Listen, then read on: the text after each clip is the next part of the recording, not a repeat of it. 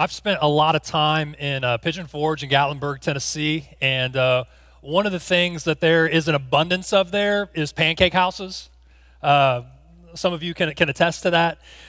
You can get just about any kind of pancake you want.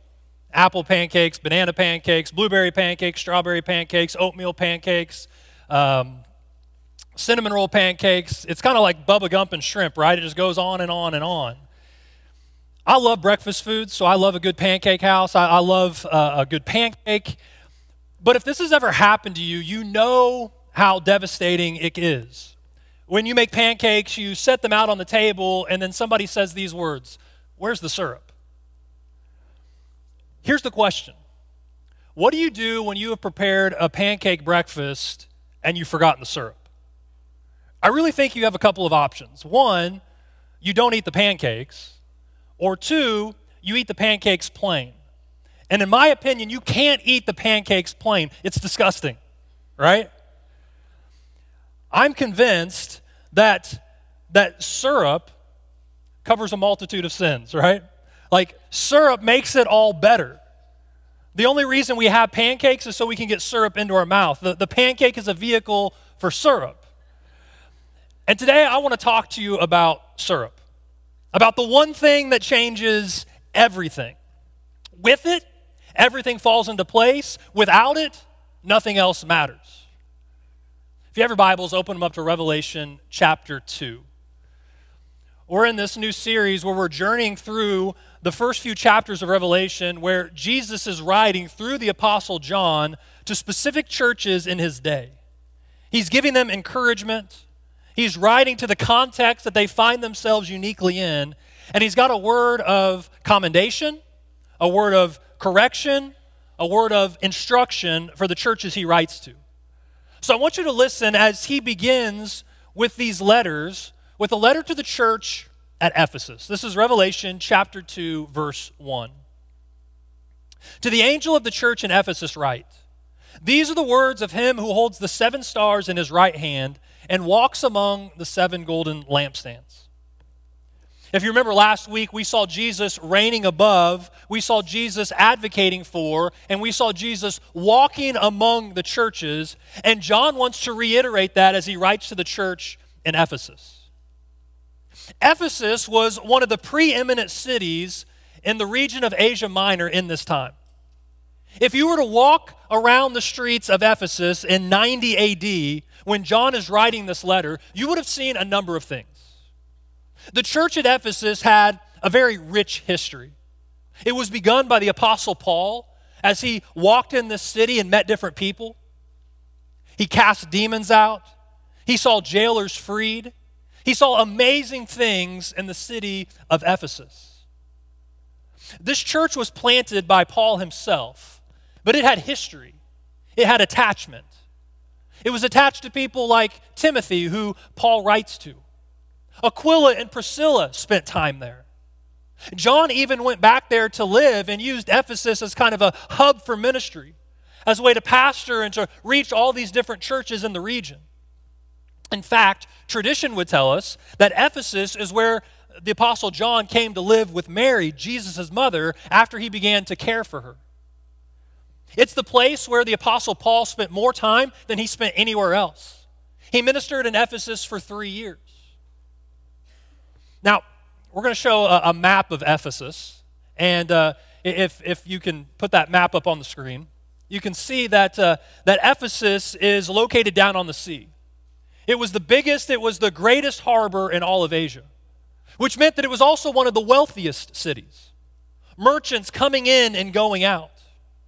One Roman writer said that the city of Ephesus was the light of all of Asia.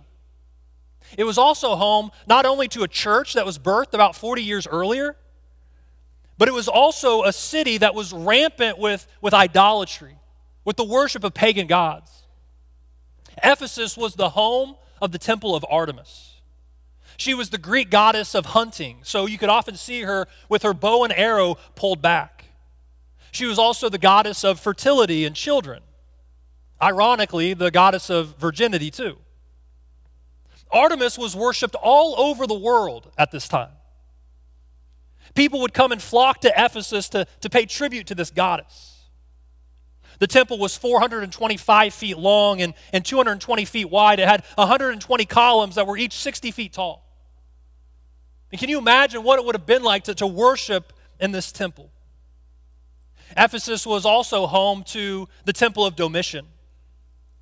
A number of cities in the ancient Roman world bid on the ability to create and build a temple where the emperor would be worshipped. And Ephesus won that bid. So it tells you something about their political landscape, doesn't it? Ephesus, as we also said, was a bustling town. It was filled with overachievers. They had hot and cold running water. They had a theater that seated 25,000 people. Can you imagine what it would have been like to go there? They also had a library. It was built shortly after John writes this letter, but it tells you something about Ephesus. One of the most magnificent libraries in the ancient world, ousted only by probably the library in Alexandria. If you were to walk into the market, you would have held a coin in your hand, unique to Ephesus, that had a honeybee on it. You say, why a honeybee? Well, for two reasons. One, the temple prostitutes that serviced people at the temple of Artemis were considered to be priestesses, and they were called honeybees. But also, Ephesus prided itself on being a hardworking, fast-charging city. They were busy bees, if you will, and their money proved it. So when Jesus writes to this church, roughly 40 years after its birth, and they're trying to follow the way of Jesus in a city like Ephesus, there's some things that Jesus wants to say to them. There's some instruction that he wants to give them. And I think as we listen to what he says to them, there's some things that he wants to say to us as well. Here's the way the passage continues in verse 2. I know your deeds, your hard work. Now, just a quick time out. In the original Greek language, this is the most emphatic way that you can say you're trying to get something done. You're putting your sweat, your soul, your mind into accomplishing this. And your perseverance. In the Greek, it's the word hupomone. It means that you live under the weight of something and you continue to move forward. You're working your hands to the bone and you're remaining under the weight of these outside things that are pushing in. The temple of Artemis, the temple of Domitian, this busy bee society. He says, I know that you cannot tolerate wicked people, that you have tested those who claim to be apostles but are not. Now, this is what Paul commanded the elders of Ephesus to do. You can read about it in Acts 20, verse 9. And have found them false, it says. It says, man, you're sniffing out the heretic. You're kicking them out of the church. Good work. Verse 3, you have persevered and have endured hardships for my name and have not grown weary. Good deeds, check. Good discipline, check. Good doctrine, check. Good determination, check. We got it all. At this point, the Ephesian church may be going, well, where's the confetti? Well, let's get out the glasses. Let's raise our glasses. We're nailing this thing. Make no mistake about it. These things are really, really good. In fact, they were commanded to do these things. That they were things they were told to do, but they're pancakes. They're pancakes without the syrup. They're not a whole lot of good by themselves. Which is why Jesus follows it with one word. This huge, short word. Yet. Like you've stuck the dismount, but you're in the wrong event.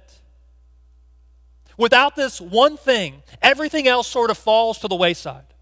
Nothing else really matters if you don't get this one thing. It's the syrup for the pancakes, if you will. In the Greek, it's this word Allah, which means it's setting a contrast. It's this emphatic conjunction. Like, okay, you did these great things, yet I have this against you, which you never want to hear. It's like Jesus is saying, look up at me, write this down, don't miss this. I have this against you. I died for you, and I have this against you. I walk among you, and I have this against you. He says, you've abandoned, you've walked away from, verse 4. You have forsaken the love you had at first. The love you had for God, the love you had for others, the love that defined you, the love that shaped you, the love that you held on to as the greatest command somehow got on the same level as everything else. So hear Jesus' words, but I also want you to hear his passion. The love that he has in saying, I have this against you. There's this sickness of heart. There's this cancer that you can't see that's eventually going to kill you. You've grown cold. Maybe they lost their love for evangelism.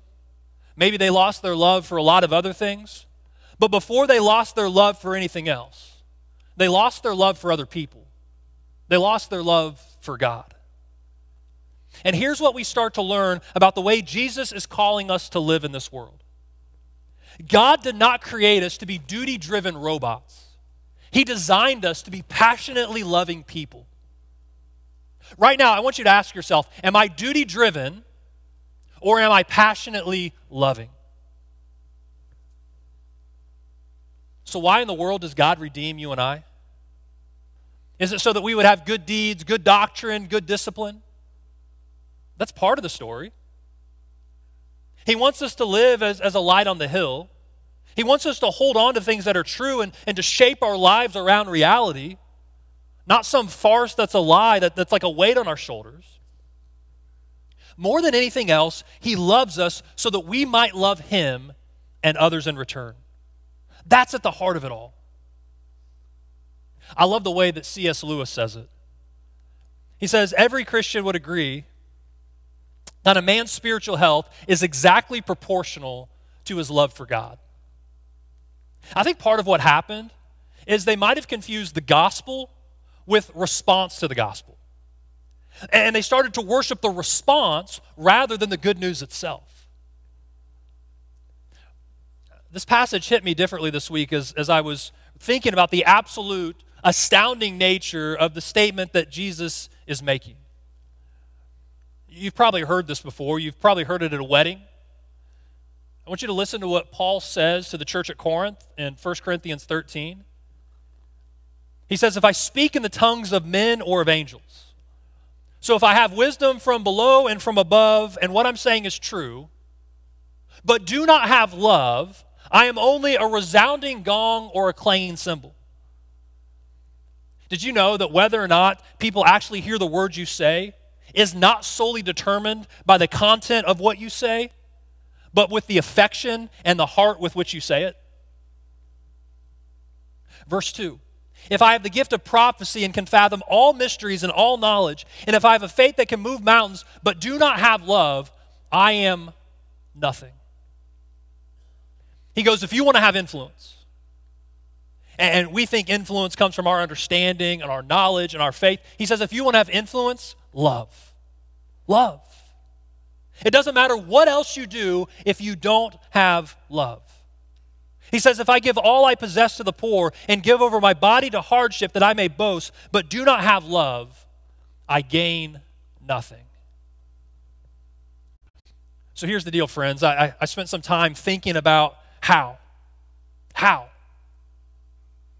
How does this happen to a church like Ephesus? I also wanted to ask the question, how could this happen to a person like me? How could this happen to people like you? And there's two things that stood out to me. One is time. Have you ever noticed the way that consistency has the ability to erode curiosity? Or that faithfulness has the unique ability to erode wonder?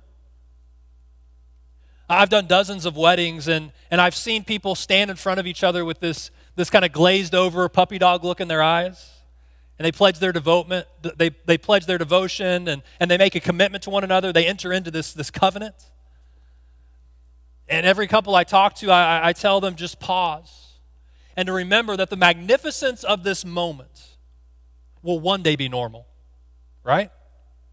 You'll wake up next to each other the next morning and go, oh my goodness, I can't believe that I get to wake up next to this person that I love.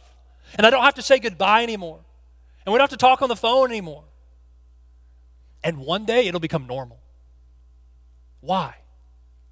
Because consistency erodes passion over time.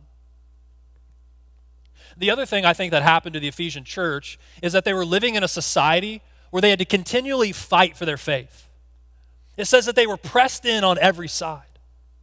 They walked through pain. Sometimes when you're walking through pain, you do everything you can just to make it through.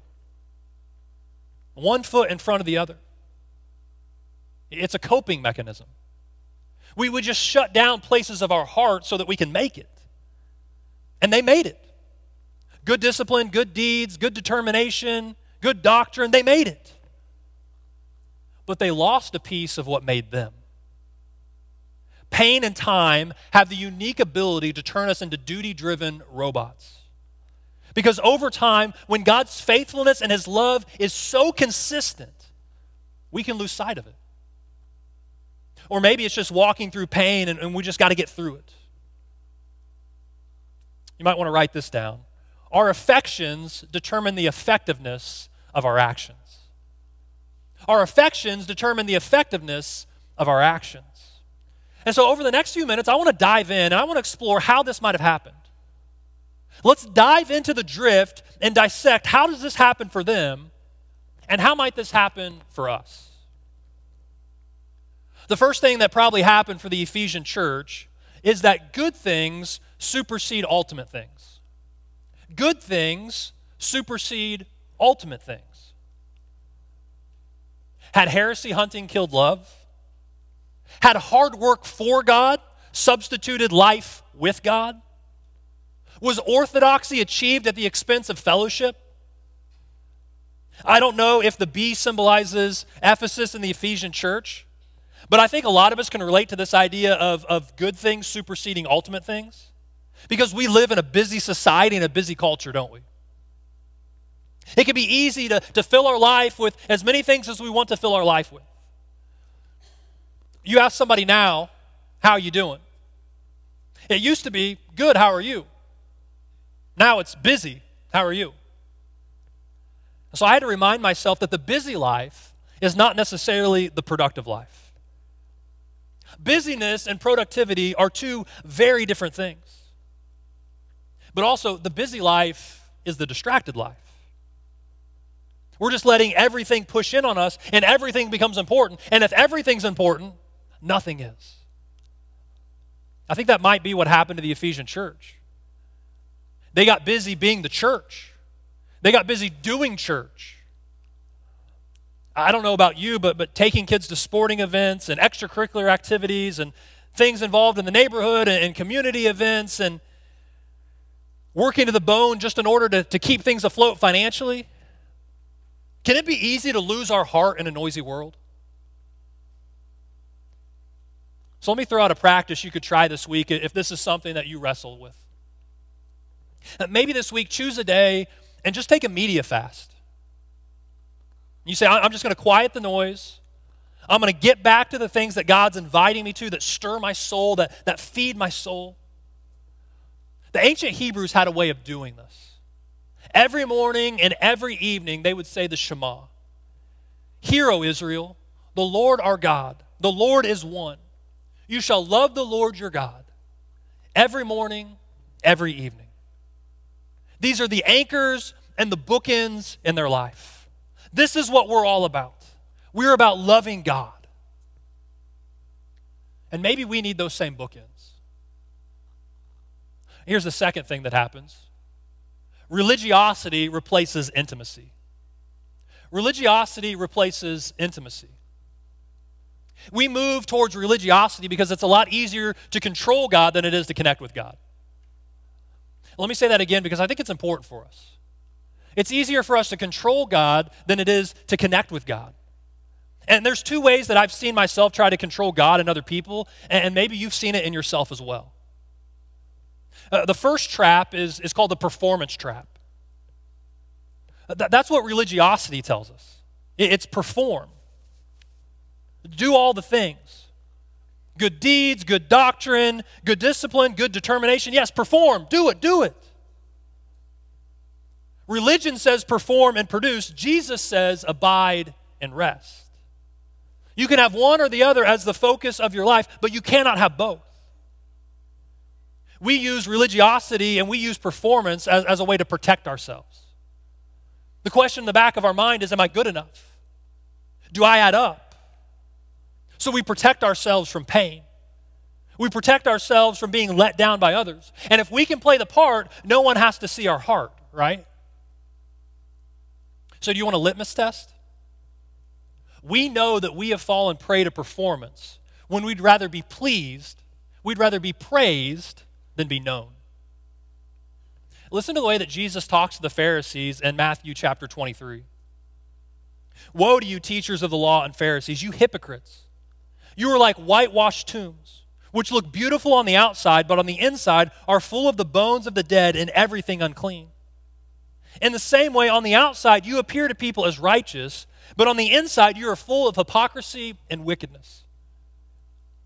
His invitation is just to drop the mask. That's the performance trap. Then there's a programmed trap. This is the approach to faith that says, if it works for me, then it should work for you. You just plug it into the equation.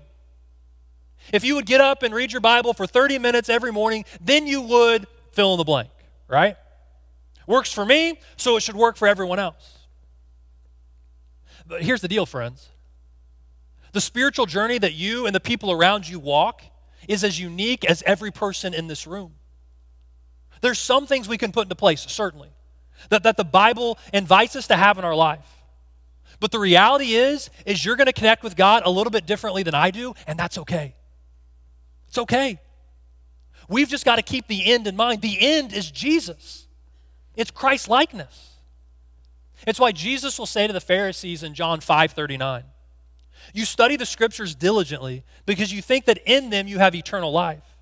These are the very scriptures that testify about me, yet you refuse to come to me to have life. Jesus is saying you can read all the Bible that you want, but if you don't have the right goal in mind, it won't do you any good. He's going, it points to me. In fact, the longer you go on in this just study, probably the colder you get. The invitation is to Him. Here's the third reason.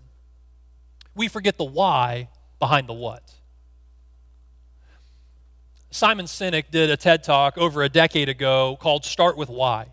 It has tens of millions of views because he's hitting on something that's transcendent within all of us. We know we should begin asking the question why, but it's so easy just to land on what. So let me push on you a little bit. We know that it's easy to go home without being home. We forget the why. We disconnect. We disengage. We know that it's easy to be physically present in a place without actually being present there, right? We forget the why behind the what. That's a great question to ask every time that you walk through these doors. Why am I here? Why am I here? Why gather on a weekly basis? Why build this as a rhythm into my life and in my soul? Why am I here? We know that it's easy to have a child. It's not easy to be a parent. There's a why behind the what. And sometimes we lose sight of it, don't we? If you're thinking, okay, maybe that's me, here's a litmus test for you. How do we know if maybe we've drifted to the same place that the Ephesian church drifted? Is it hard for you to experience joy? Maybe you've drifted. Are silence and solitude things you avoid like the plague? Or rather, do you pursue them like a lifeline? Can you come to a worship time like we had this morning and be unmoved and unchanged? Do you find yourself resistant and exhausted by times of serving rather than seeing that you're connected to the greater mission that God is inviting you to live? Do you feel unappreciated, underappreciated, maybe a little bit bitter, maybe a little bit cynical, maybe a little bit judgmental? I think maybe what may have happened to the Ephesian church is that they were far more interested in being right than they were in being loving. Something happens over time. People become a problem to solve rather than an invitation to step into. They drifted.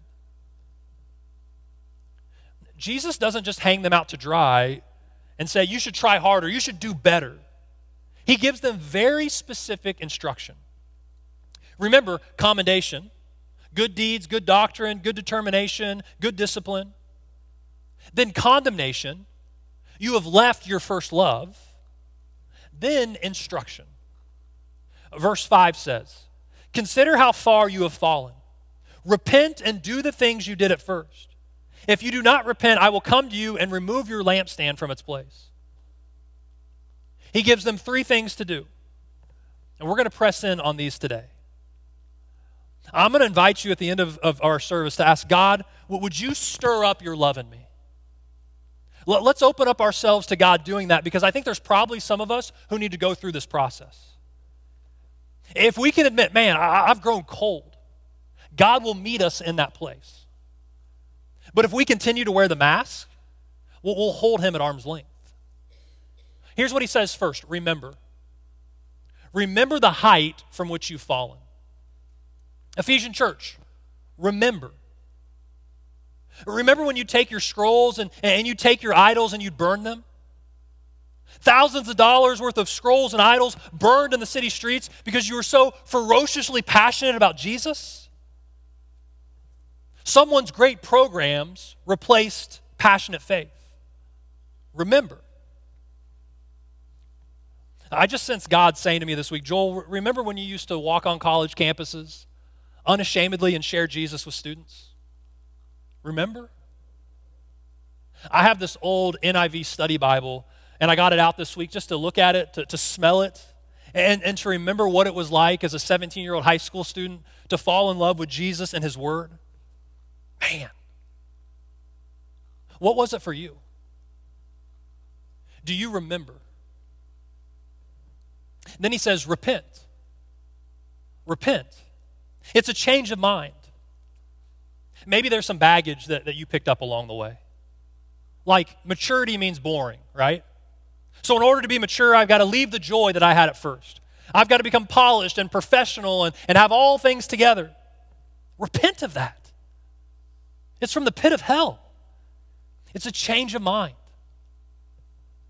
And maybe through time and maybe because of pain, we've started to carry some baggage that Jesus didn't intend for us to carry. Repent is a beautiful word.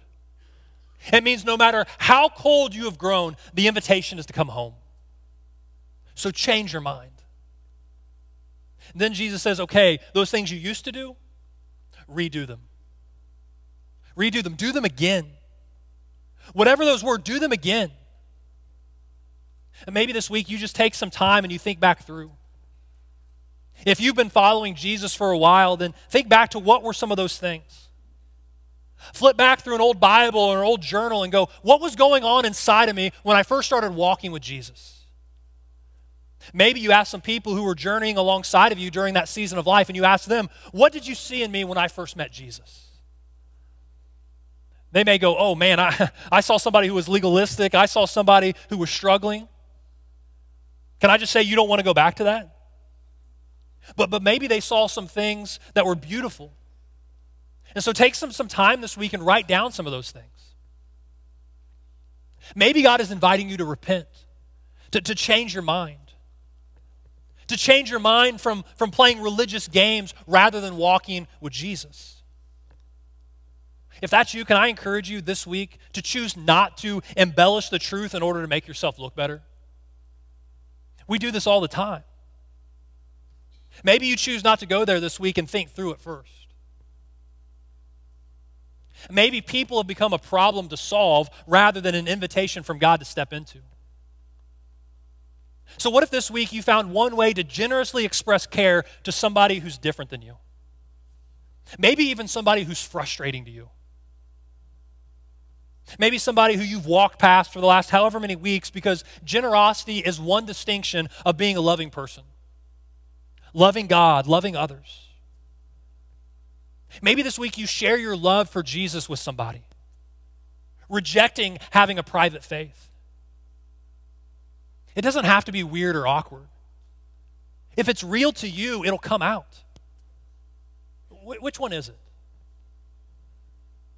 Here's the way that Jesus closes the letter in verse 6. But you have this in your favor. You hate the practices of the Nicolaitans, which I also hate. He who has an ear, let him hear what the Spirit says to the churches. Whoever has ears, let them hear what the Spirit says to the churches. To the one who is victorious, to the one who overcomes, to the one who fights the tendency to grow cold, to the one who stokes their spiritual fire through remembering, repenting, and redoing, to those people, to the overcomers, he says, I will give the right to eat from the tree of life, which is in the paradise of God. Real quick, then we're going to land the plane. The Ephesians would have seen the tree of life as something that was in the temple of Artemis. They had trees of life. They were trees of salvation. They were trees of hope. There was a deification of these trees, and Jesus uses this sort of play on images here. He says, do you want to go to that tree, or do you want to go to the eternal life tree? That's my tree. In Revelation 22, verse 2, he's talking about this tree of eternal life, and he says, the leaves of that tree are for the healing of nations. And so this is Jesus' invitation. Return. Return. Return to the love you had at first. Without love, nothing else matters. With love, everything falls into place. Michael and the worship team are going to come up, and they're going to lead us in a final song. And we're going to pray, and we're going to ask God to stir our affection for him. I'm going to be down here front. We're going to have ministers. We're going to have counselors up here who are going to be available. And I'd love for people to be able to say, I need somebody to pray for me. I want somebody to pray for me. I want to enter into this journey of saying, God, there's some things I believe about you. There's some things, some areas where I've grown cold. And I just want you to stir up in me. I can tell you that I've had the opportunity to visit some beautiful cathedrals in this world. Massive, gorgeous buildings. But I'll tell you what, there are more people gathered here today than are there. The outside looks great, but the inside has grown cold. It doesn't just happen in buildings. It doesn't just happen in movements. It happens in people too. Maybe for you, the outside looks great, but the inside is being hollowed out. It's grown cold. So I want you to be honest and then responsive.